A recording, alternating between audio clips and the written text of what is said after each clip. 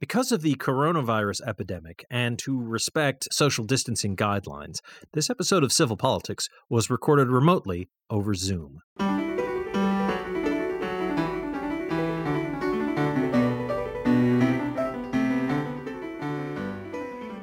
Good evening, and welcome to Civil Politics here on Valley Free Radio, WXOJLP 103.3 FM in Northampton, Massachusetts. My name is Genre, and I'm here with Sue Timberlake. Hey there. And Packy Weiland, friend of the show. Hello. Thanks for joining us. Obviously, Mike is not here. He is on a, well, we can't really say publicly yet, but just be sure to know that it is in service of his country, and if there's any random explosions or anything, then don't worry about it, just ignore it.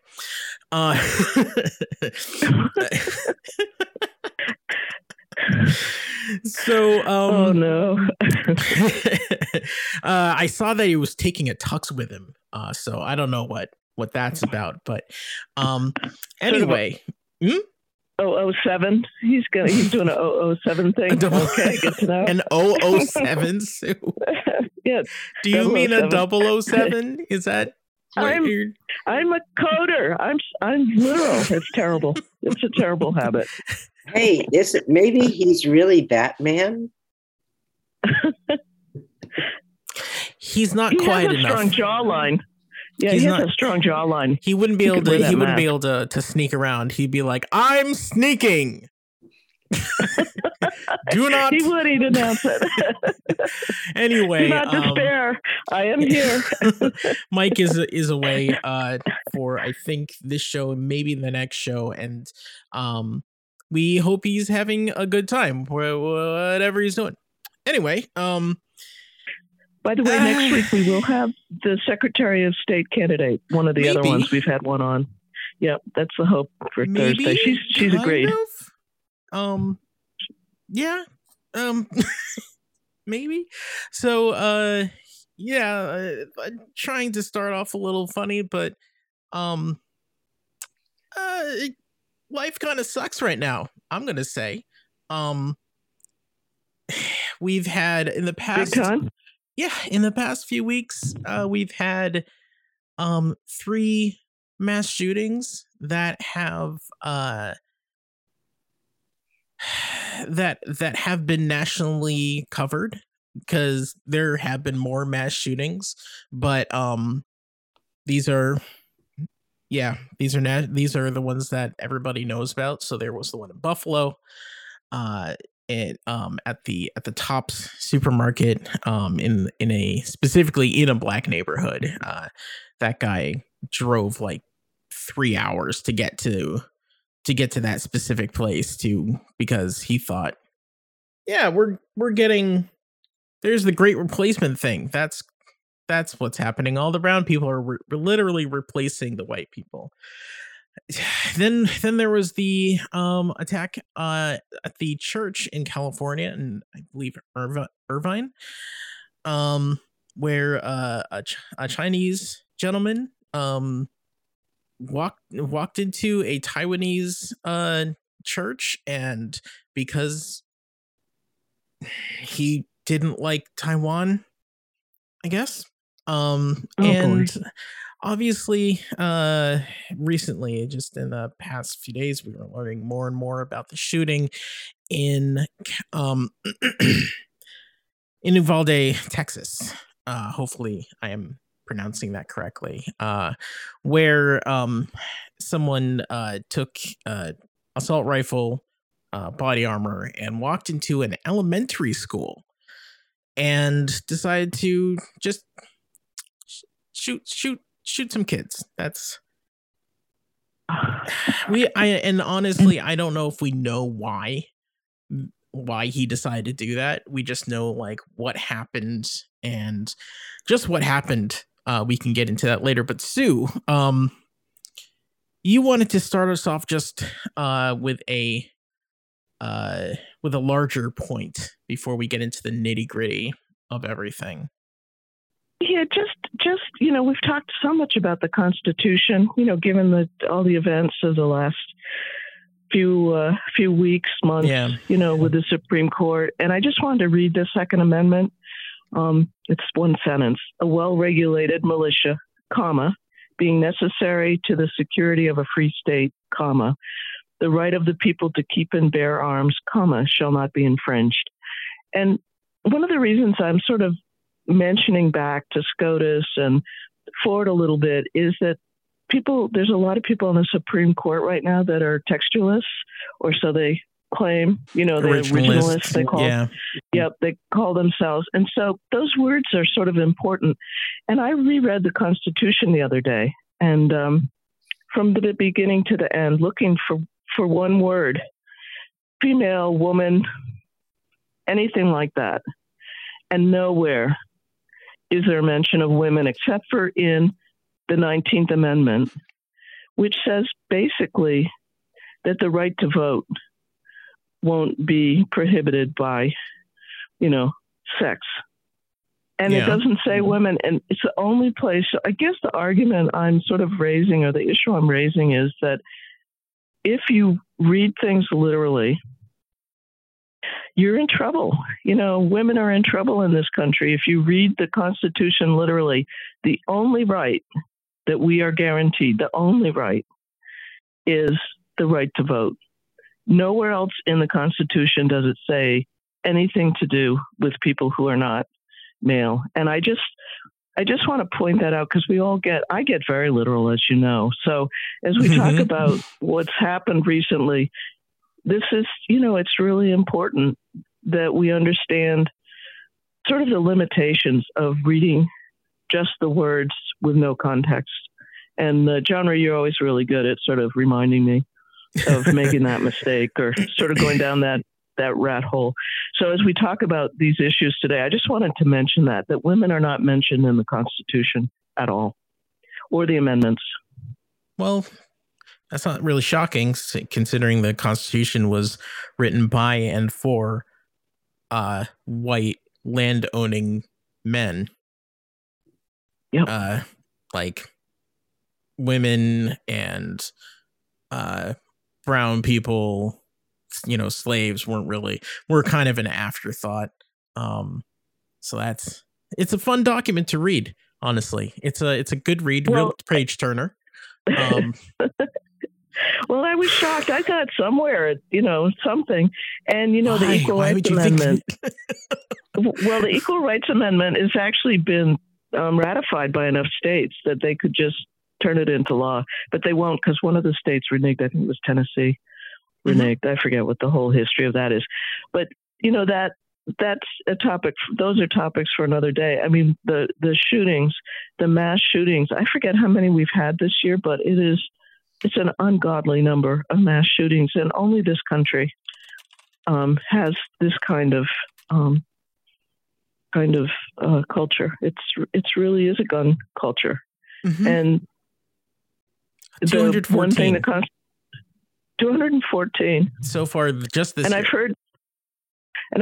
I saw a piece that said there was 10% was in Texas. And they signed that constitutional carry law. Abbott did in 2017. I forget when he signed it. Yeah. I do want constitutional carry law. Yeah, I do want to bring it back to because we weren't able to talk about it last week. Buffalo, the shooting in Buffalo. Yeah, and that was Tops grocery store. Yes. The thing I want to bring up about that, and Pocky, I will bring you into the conversation in just a second, but I just want to say that one thing that people forget or don't think about with that situation is that neighborhood fought for a grocery store there for 20 years. That Tops was very recent, relatively recent, and it was the only place in that area where people could get produce and fresh fruit food and things like that, like actual food. And because of the shooting, it's closed. It's closed down until they can. It's still. I don't know if it's still a crime scene, but it's been closed. It was closed for at least a couple weeks. Where are people supposed to get food? Like that. The violence done to the Black community in Buffalo, and make no mistake, that guy went to that place in Buffalo specifically to kill Black people. Did he drive miles? He drove like 3 hours. Like, he is not from there. He is from 100 miles, like hundreds of miles away.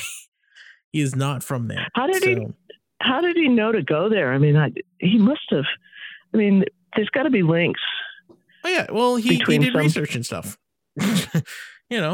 Like, this is a Black neighborhood, and he was posting online about it. He has a whole manifesto, and we've been learning more and more about him. But anyway, I just wanted to make sure that everybody realized the extended issues that shooting had. It wasn't just the loss of life, even though that's horrible in itself.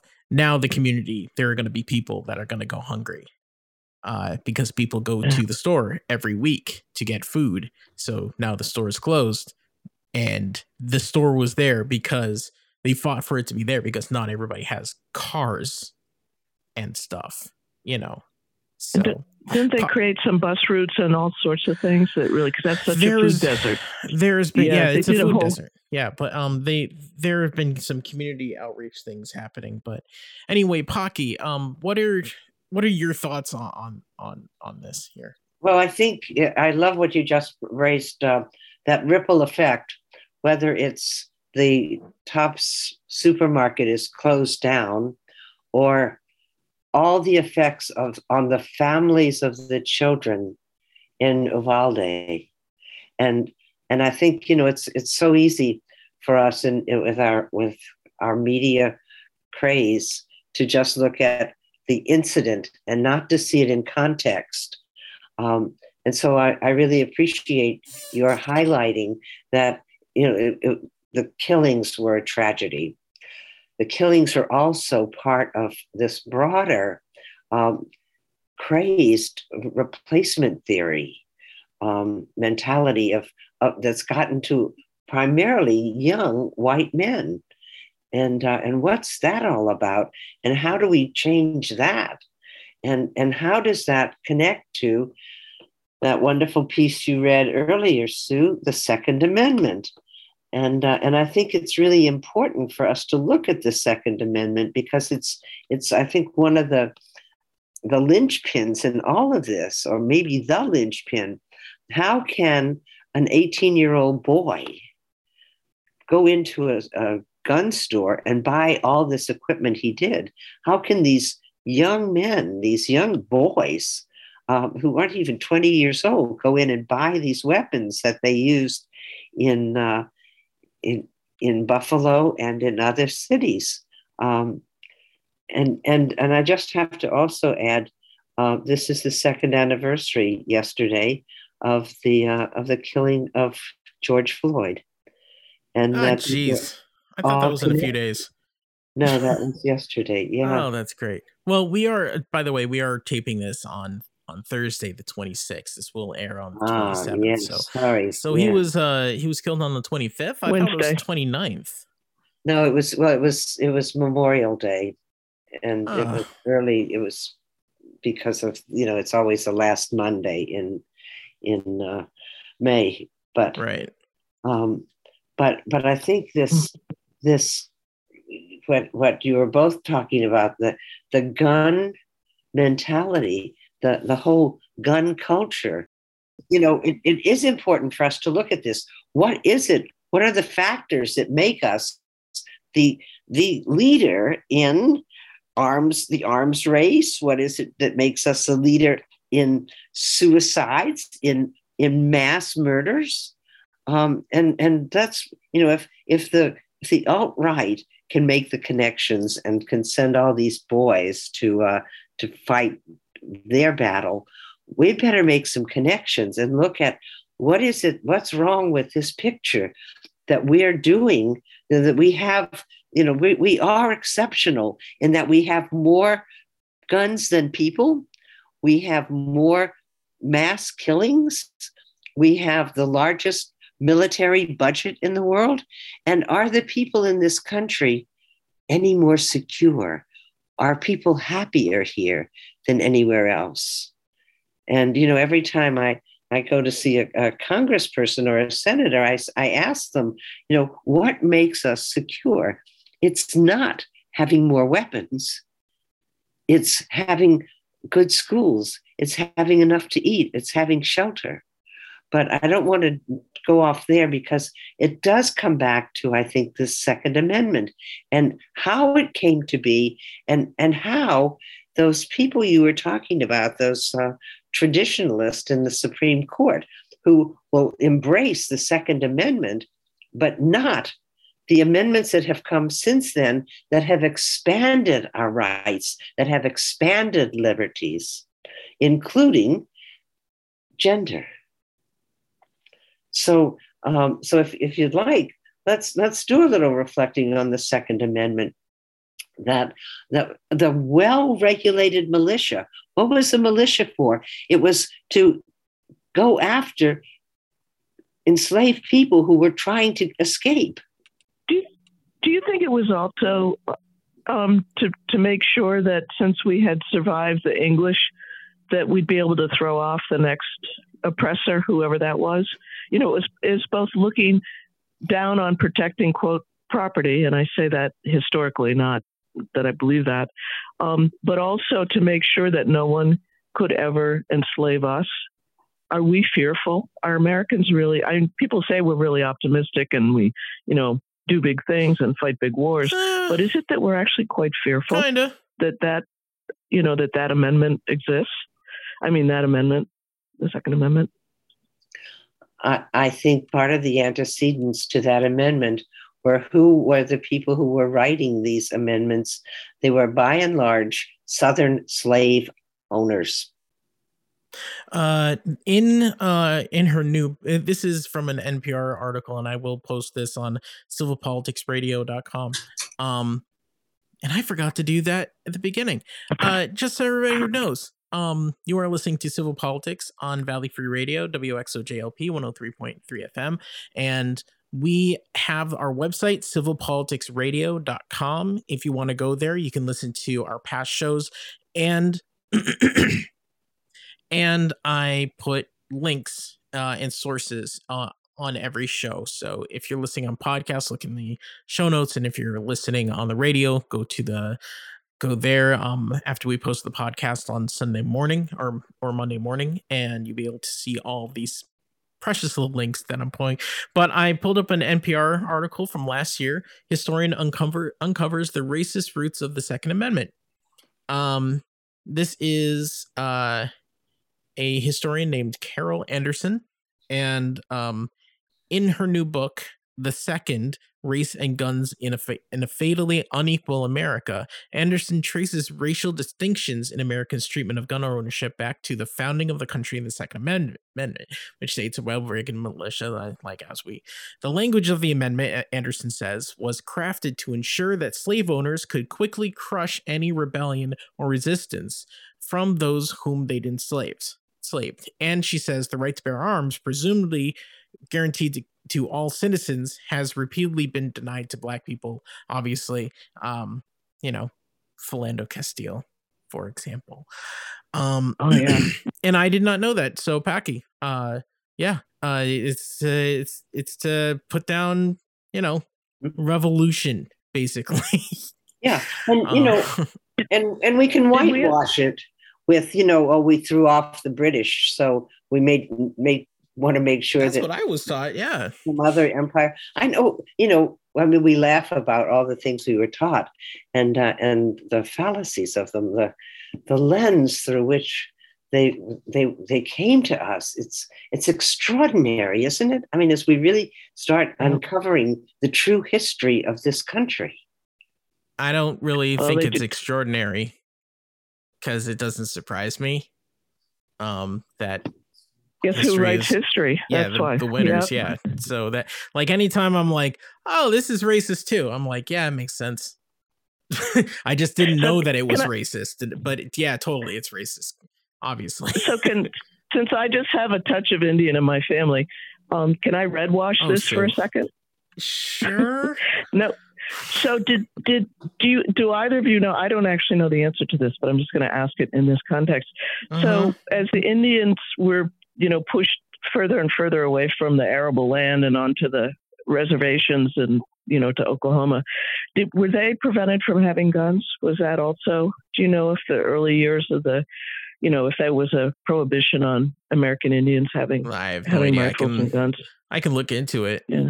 But I don't know. Sort of because that's about the same time too, that you'd want to, make sure that you could chase the Indians off your property or take their property or do whatever you intended. Was it, I can't think of it. Manifest Destiny. Yeah, that's, But these things are so connected. I mean, it is amazing. I mean, I remember, was it last year or the year before, Mother Emanuel Church? I mean, it's just horrifying. The Jewish synagogue where the guy went in and shot all the people. I mean, it's grocery stores, it's churches, it's synagogues, it's sort of everywhere that people just aren't safe from a young white man with a gun. It's sort of horrifying. It is horrifying. It's not sort of horrifying. It's incredibly horrifying, yes. Yeah. And just a white man with a gun, or like anybody with a gun, because we know in Uvalde that was not a white man. That was, I believe he's Hispanic. So it's just. Actually, it's from that town too. There, right? Do you know if Santa Fe? They won. Santa Fe, the California. Oh, Irving, California. Irving, yeah. Oh, sorry. Yeah, the man that shot up the church was Chinese, of the Chinese descent. I believe he was an Chinese immigrant, and he specifically went to a Taiwanese church to kill people because he's Chinese and he doesn't like Taiwan. So that's more political. Yeah, that was definitely that was pitch perfect a terrorist act. That's what a terrorist act is. It's yeah. You reminded me of something last month. The domestic terrorism bill went from the House to the Senate, and it stalled 47 to 47, the vote. And it was to address some of the sort of domestic, which we've never really called it domestic terrorism. I mean, I think they're trying to fix it so that they can, watch people's postings and, reach in a little bit more. Because if it's international, right now you can stop it before it's a crime.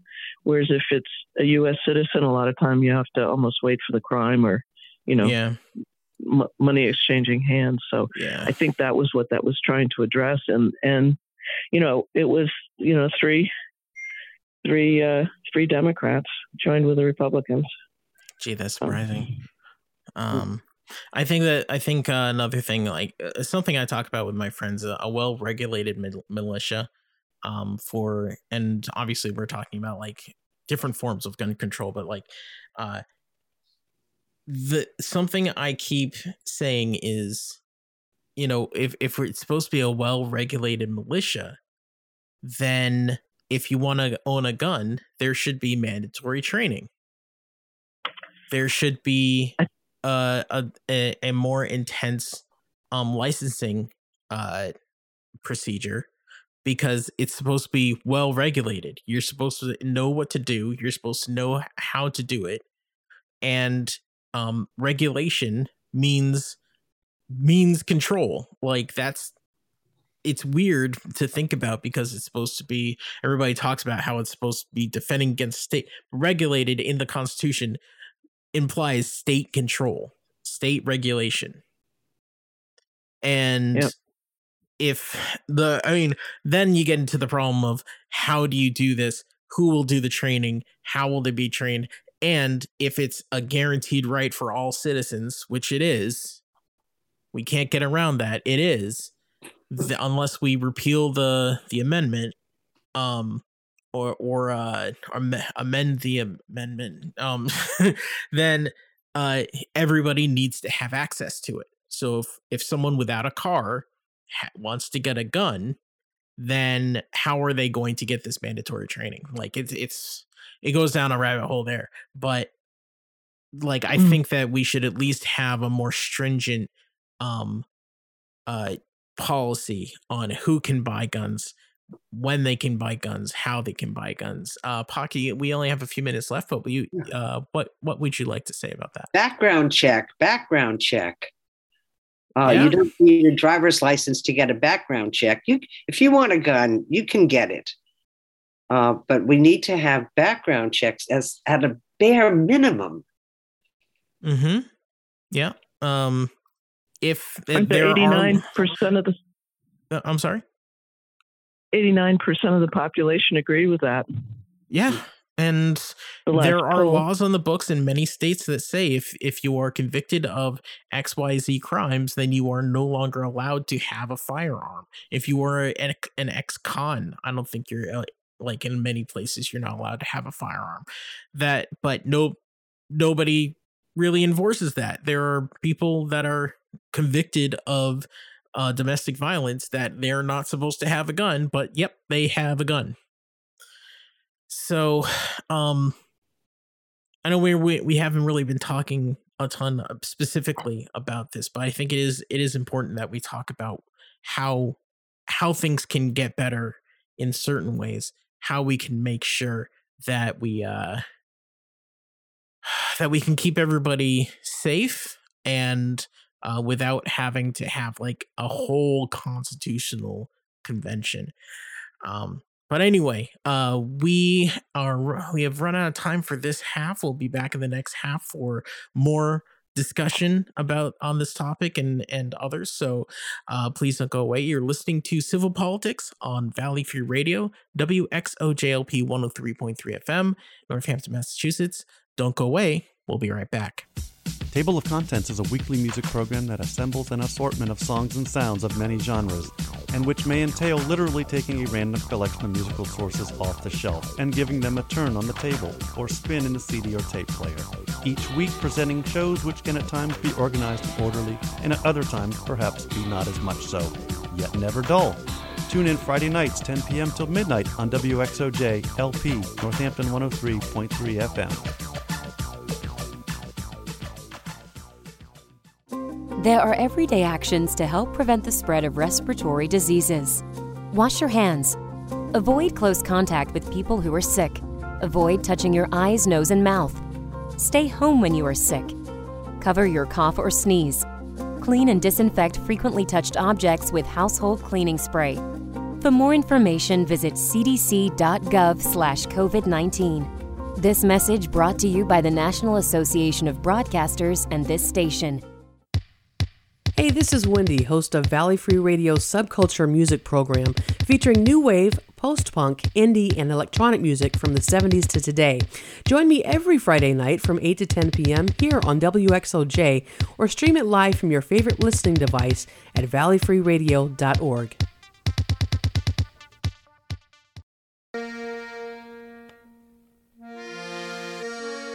The Forbes Library staff would like to remind you of the incredible resource that you have in your local public library. We have tens of thousands of books for you to check out, music CDs, movies, newspapers from around the region, the state, and the country. We have a wide variety of magazines and free computer and internet access every day. We also have our incredible reference services there to help you answer particularly vexing problems. All of this is free, locally available at 20 West Street in Northampton, so come by and check us out in person or at www.forbeslibrary.org or call 587-1011 for more information.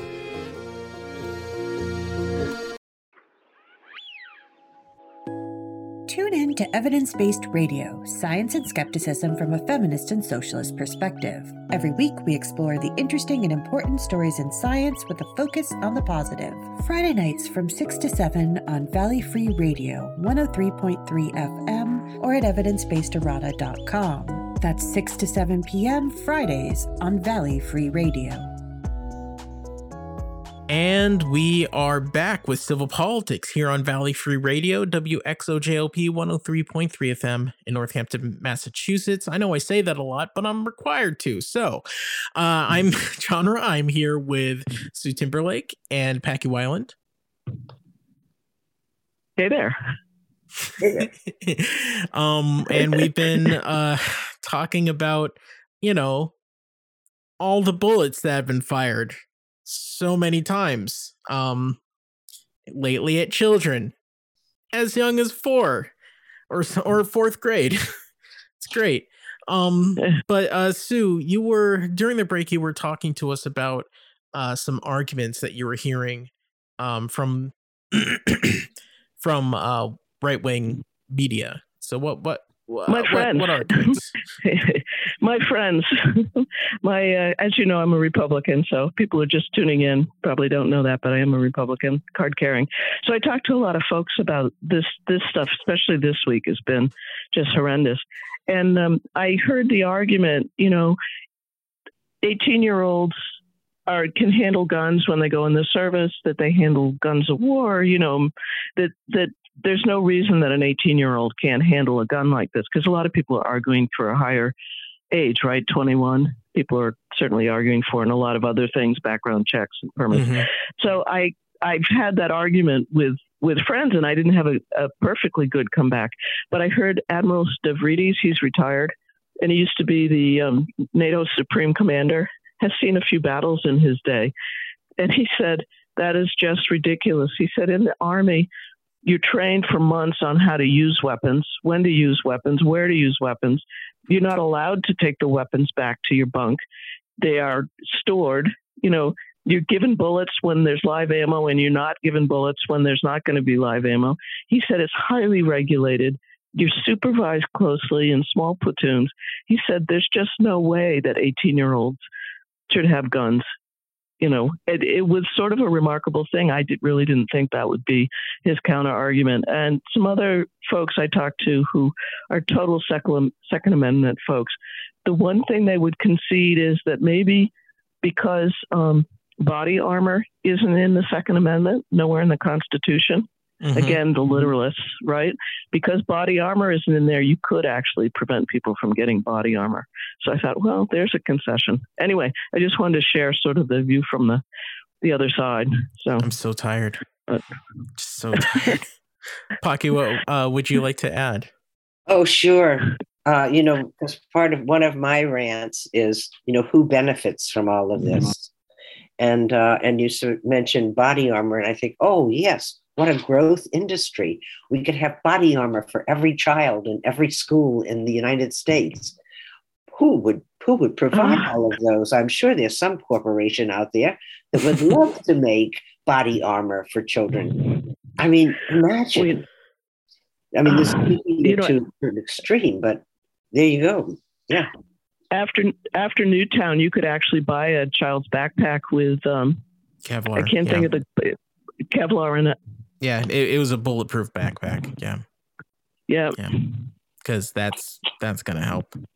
Yeah, you have to say to the shooter, please shoot at my back. Yeah. Or you're supposed. I guess you were supposed to take it and shield yourself from it or something. I don't know. It's stupid. Who knows? I hate everything. So back to the culture, though. Back to the culture. Isn't this the issue, or is it? You mean our culture surrounding guns? The gun culture, the hierarchy, I was reading, these wonderful guys in Hampshire County with the toxic masculinity issue, and how all there's no linear progression. It's multifaceted. It's what we're taught. Might makes right. And so that fallacy of having more more officials in the school with guns is going to protect anybody. Rather, let's look at what protects us and what kind of culture do we want to create here in the shell of this old. And I'll leave you with that. That's not a totally rhetorical question. Well, one of the news shows pointed out that Buffalo, Uvalde, and Parker Stoneman Parkland? Douglas. I always screw that. Yeah, Parkland. Stoneman Doug. Yeah. Yeah. In They Florida. all had armed guards. They all had armed guards who were on duty and interacted in some way with the shooter, and it still went wrong. And they were trained. I mean, a person with a handgun and somebody with a semi-automatic weapon. I think it's not quite a fair. Yeah. It's just crazy. And to arm teachers. I mean, what are we thinking? There's the fact that people think that just putting a police officer into a school will actually make it safer, or putting giving teachers handguns and having them keep live handguns in a safe in the classroom or something. Like, how is I just have an image of my kindergarten teacher with a body holster on, just strapped. And there are some teachers. There are many teachers. They're like, I don't want to have to deal with this. This isn't my job. It is not my job to throw myself in front of bullets to save children, even though that's what many teachers have done. They have protected their students. Some of them were found covering these kiddos in Texas. Yeah. But having a police officer or a school resource officer in a school, it's not going to deter someone from entering the school. And I looked up a timeline for this shooting in Texas. And basically this guy shot his grandmother and then took off. The grandmother calls 911. Then he crashes near the school. Someone else calls 911, and then he goes into the school, and I think he shot and wounded the guard there, the police officer there, and he just walked into the school whatever. He wasn't confronted by anybody. Unlocked door. Yeah. Yep. Unlocked door. This is a quote. Escalon said the gunman walked into the west side of the elementary school at 11:40 a.m. He was not confronted by anybody, he said, despite the Department of Public Safety's officials' earlier claims that the school police officer engaged Ramos and was wounded. Oh, I was wrong. There were reports that the cop in there didn't do anything, which is unsurprising. Well, the official police folks are not being forthcoming with a timeline. So is that how the Washington Post must have interviewed people to get that? Yeah, they're interviewing and looked at people. records. Yeah, looked at records. Wow. Yeah, 11:43, school announces lockdown due to gunshots in the area. 11:44, local police arrive and come under fire, authorities say.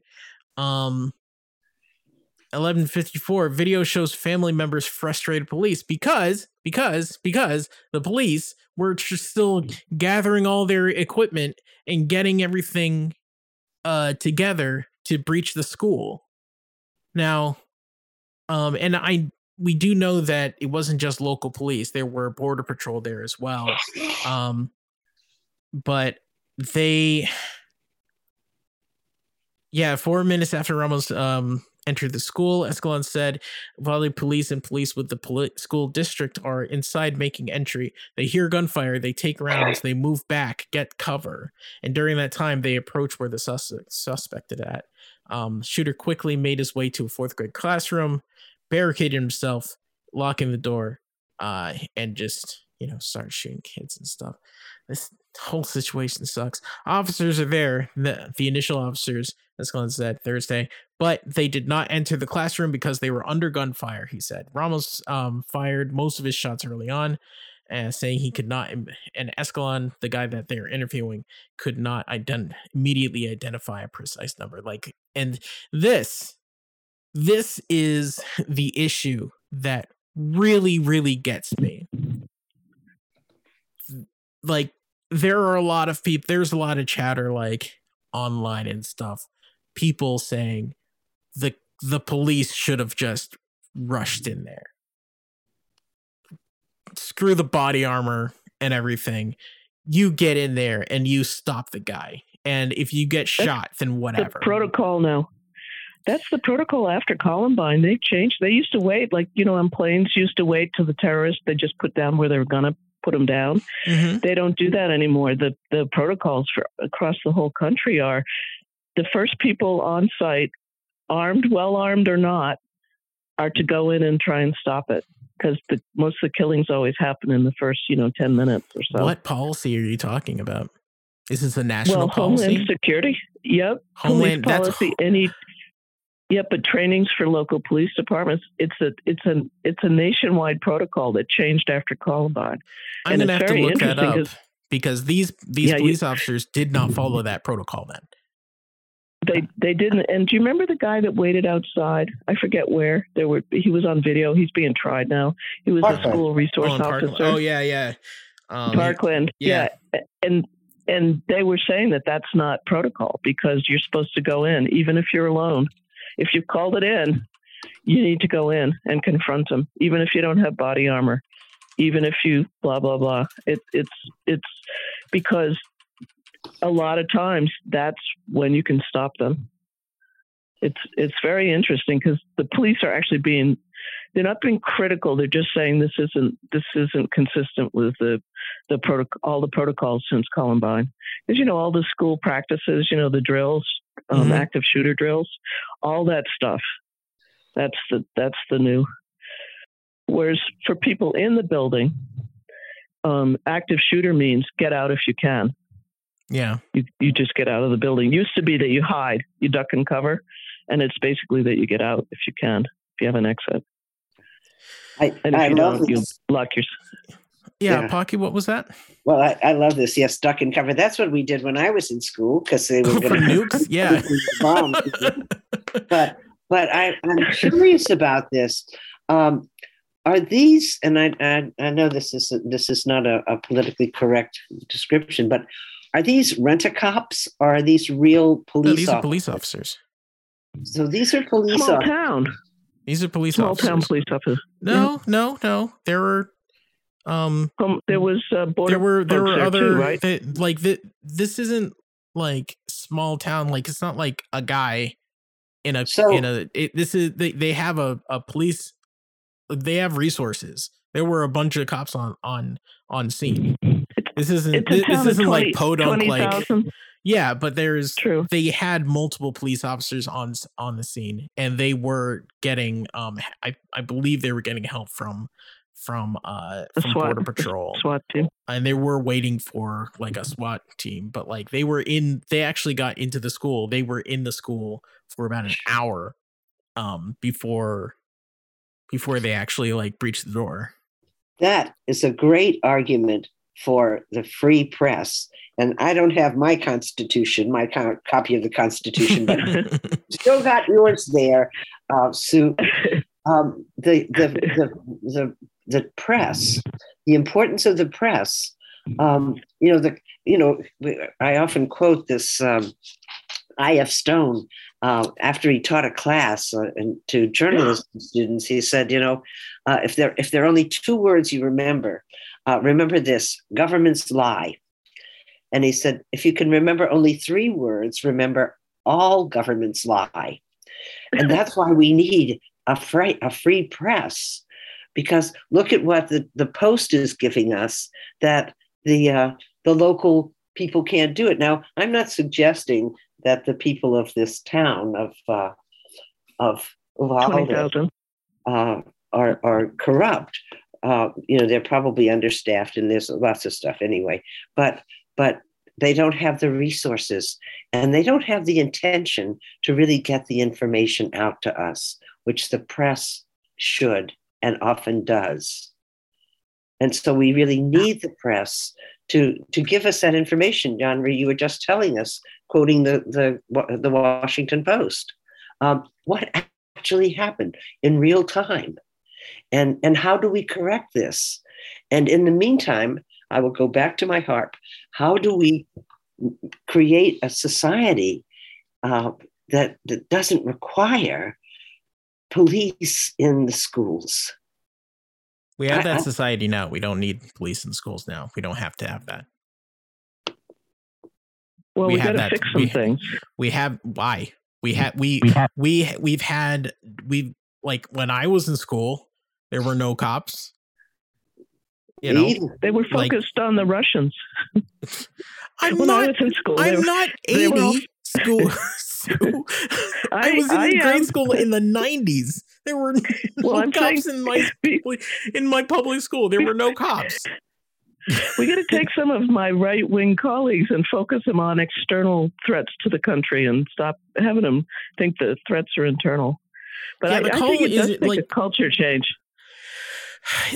One thing that by the way, when I was quoting Escalon, that was a Department of Public Safety official, the Texas Department of Public Safety official who was so that's a state level. Yeah. So the thing is that they had like a 90-minute press conference, and barely anybody got their questions answered. Stupid. I hate it. Hate everything. But one thing, like talking about like he wasn't confronted by anybody, even though there was a police officer in there, but there was confusing reports about that, and he declined to answer a lot of other questions. Very confusing and everything. Like the press conference was basically useless. And then most of the gunfire from the shooter occurred when he first entered the school, but added that he continued to fire shots. Some police as officers attempted to make contact. It took officers an hour to kill the gunman once he was inside, as law enforcement officers called everyone that's in the area, that is a quote, to help, then waited, again quotes, for specialty equipment and body armor and organized a tactical team to re-enter the school. Asked whether officers should have gone in sooner, Escalon said, "That's a tough question. I don't have enough information to answer that question yet." And here is where I would like to make a very important point to remind everybody that law enforcement officers are not constitutionally bound to protect you. I'm going to let that sit for a second. Protect and serve. The Second Amendment. Protect and serve on cop cars. That is a slogan. That is not a that unless there's a local or state policy or a law, like nationally, federally, cops don't have to protect you. This has been proven. This has been said in court multiple times. And their job is to stop crimes from happening or to catch people that have done crimes, that have broken the state law. That they are under no obligation to run into a school to save children. A lot of people. Well, in Northampton, they do have that in their policy because we're accredited and we're a good police department. Oh my God! They are you sure that they have to protect people? Is that what the policy says? I believe they've done a lot of work around making it really specific and really enhancing what's expected of the police officers. So I do believe what's expected. We should have Chief Casper back again. But when she was with us, she said that they had long guns in their trunks and body armor and all sorts of stuff that they wouldn't show to the public, but if they needed it, they all had it. And I heard my C-SPAN, that every police car in this country should have some of the tools that you need in case there's like a school shooting. And if they don't have it, that Homeland Security would have given them the equipment. And so, because we really need Homeland Security giving equipment, like military equipment, to local police officers. Body armor for the cops, so they're not afraid to go in. I mean, I think body armor is kind of a basic for a police officer. I don't know. Maybe I'm a little they have those already. Well, that's what they were saying, is that there's no reason that you wouldn't go in, because all police departments are supposed to have these things in their cruisers. Yeah, because you can't wait for the SWAT team to come. But they don't have to. They don't have to go in. Yeah, that's a scary thought. And if that's a policy, in the Northampton Police Department, that is a policy. That is not law. Yep. That is a policy that can be changed at any time. And they could be sued and not go in, and the state would, because they have qualified immunity. Exactly. I did find the free press, Packy.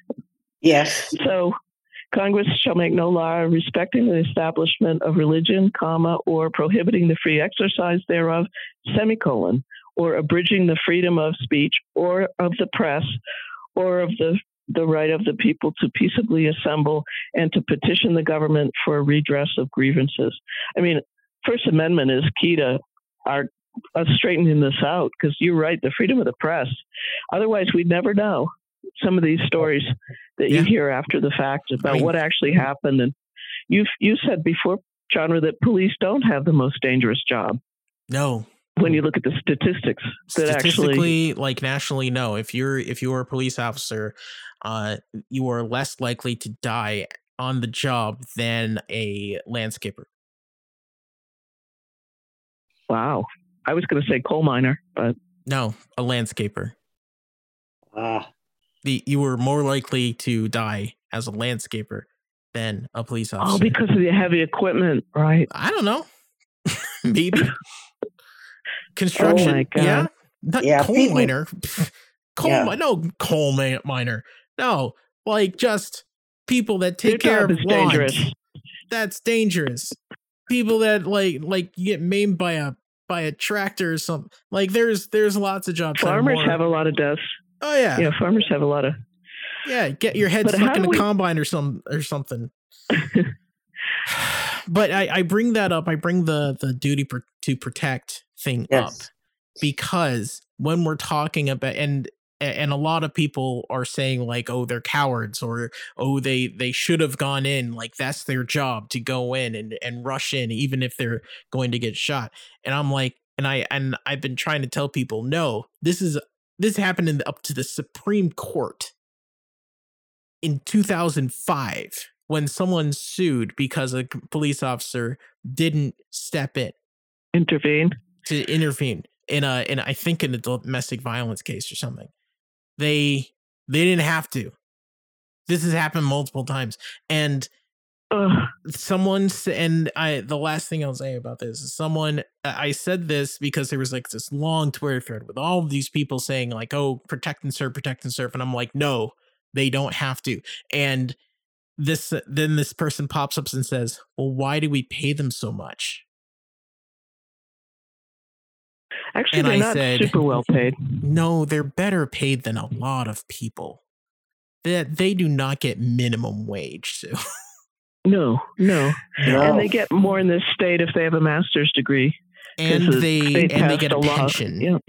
And they get a pension, and they can't be sued. But why do we pay them so much? That's true for all city and state employees. They can't be sued. To some degree. Sue, but all city and state employees don't have the option to murder people in the name of the state. True. Like the person in charge of the public works can't like just shoot someone if they're maybe breaking a law. Like, but this person said like, why do we pay them so much? And I said, we shouldn't. Anyway, Pocky, I've dominated this. If you would like to have the last few words, and please go ahead. No, I've really appreciated being with you all. It's been a long time, and I'm happy to listen to you. I love some of the issues we're raising. This law enforcement. Who are they here to protect and serve? Yeah. It's the property again. It's the basis. It's property. It's right. Yes. They're here to protect property. Yes. Yeah. So we have a great distance to go. I'm glad that Civil Politics is here, and it's been a pleasure to join you both. And I hope to come back sometime. Of course. Definitely. Thank you for joining us. Wonderful. Yeah, it's wonderful to have you on, Pocky, especially with your knowledge and depth of experience. It's wonderful. Yeah. Well, that'll do it for today on Civil Politics. It was kind of a downer, but it is important for us to talk about these things and make sure that everybody understands like different facets of every part of it. So up next we have Subculture.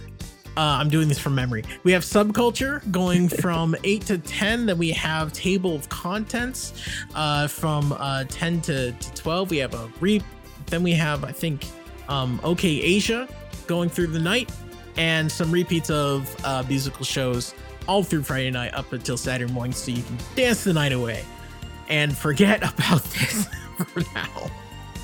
But thank you, Pocky, for coming on. Thank you, Sue. And thanks, everybody, for listening. Remember, the show will be going up on podcast Monday morning at about 1 a.m. And we have a repeat show at 4 p.m. on Monday afternoon, so you can listen to us all over again. Thanks, everybody. Good night. Civil Politics is a member of the Planetside Podcast Network. To learn more, go to planetsidepodcasts.com.